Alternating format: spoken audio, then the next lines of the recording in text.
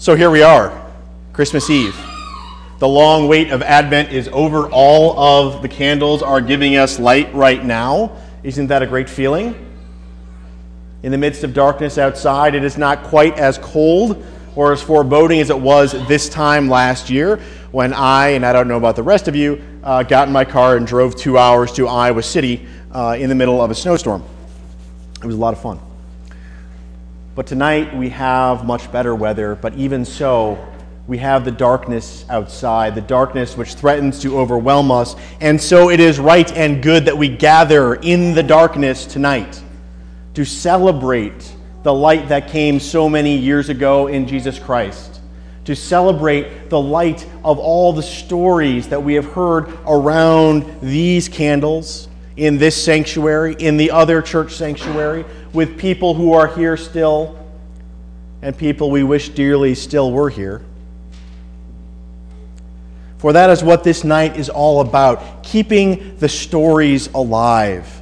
Because in the stories that we have here, in the stories that we have on Christmas night, we realize we find hope in the unlikeliest of places. Even then, who could have guessed that hope would come to a couple of unmarried young people who couldn't even find a bed to rest in, couldn't find a home to be in, and were exiled out to the manger to find rest. Who could have guessed in this unlikeliest of places we would find hope for the future?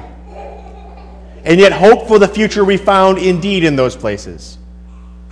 In the midst of our darkness, in the midst of that darkness, in the midst of the darkness that has come at Christmas time so many years since then, we were able to find one brief glimmer of hope and kindle that light until it filled the entire world. So as we look around now, as we listen to the wonderful voices of the next generation who will remember these lights one way or another,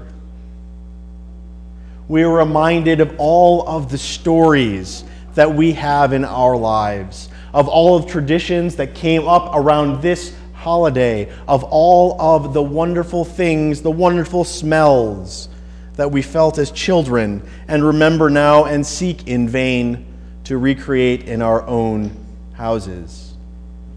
And on this night, too, we look and we remember the handwriting that we don't get to see anymore, the pastries that will never be quite the same, the voices we long to hear, the hugs we wish we could have.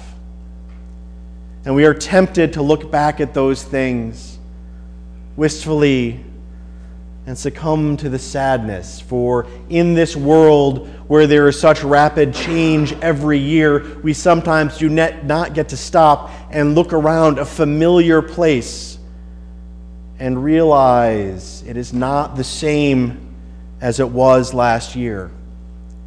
So on this day, when we gather as families and feel those empty spots so keenly, we remember too that this is the time in which new memories are made. This is the time in which we tell our children about what was before they were.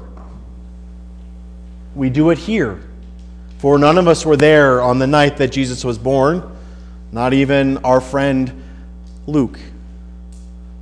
But we keep the story alive, hoping that in this story, in all of our personal stories, someone listening hears the message they need to hear, especially when it is dark outside, especially when the sadness and despair threaten to overcome them. We say, we come to you bringing tidings of great joy, of celebration, of the ways in which our lives have been changed because of those we have known.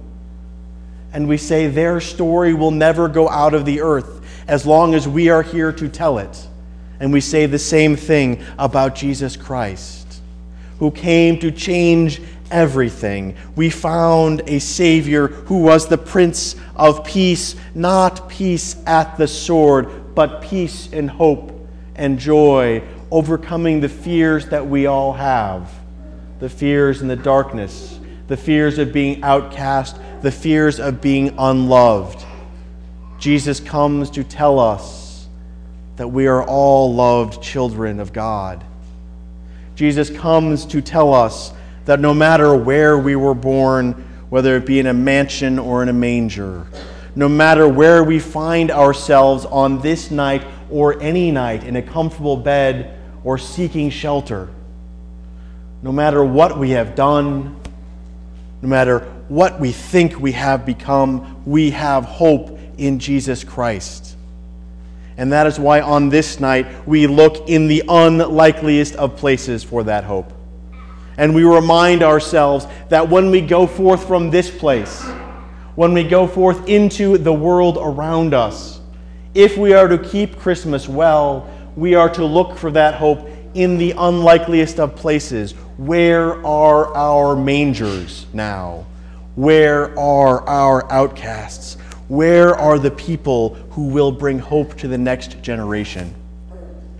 For if this story means anything, it is that there is always hope for this generation as long as we look for it, as long as we embrace joy and keep the fear at bay.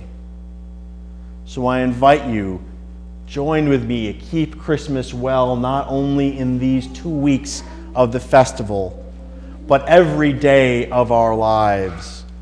Do it by keeping an open mind and heart, being ready to extend a hand in friendship, finding where people are afraid and bringing them comfort.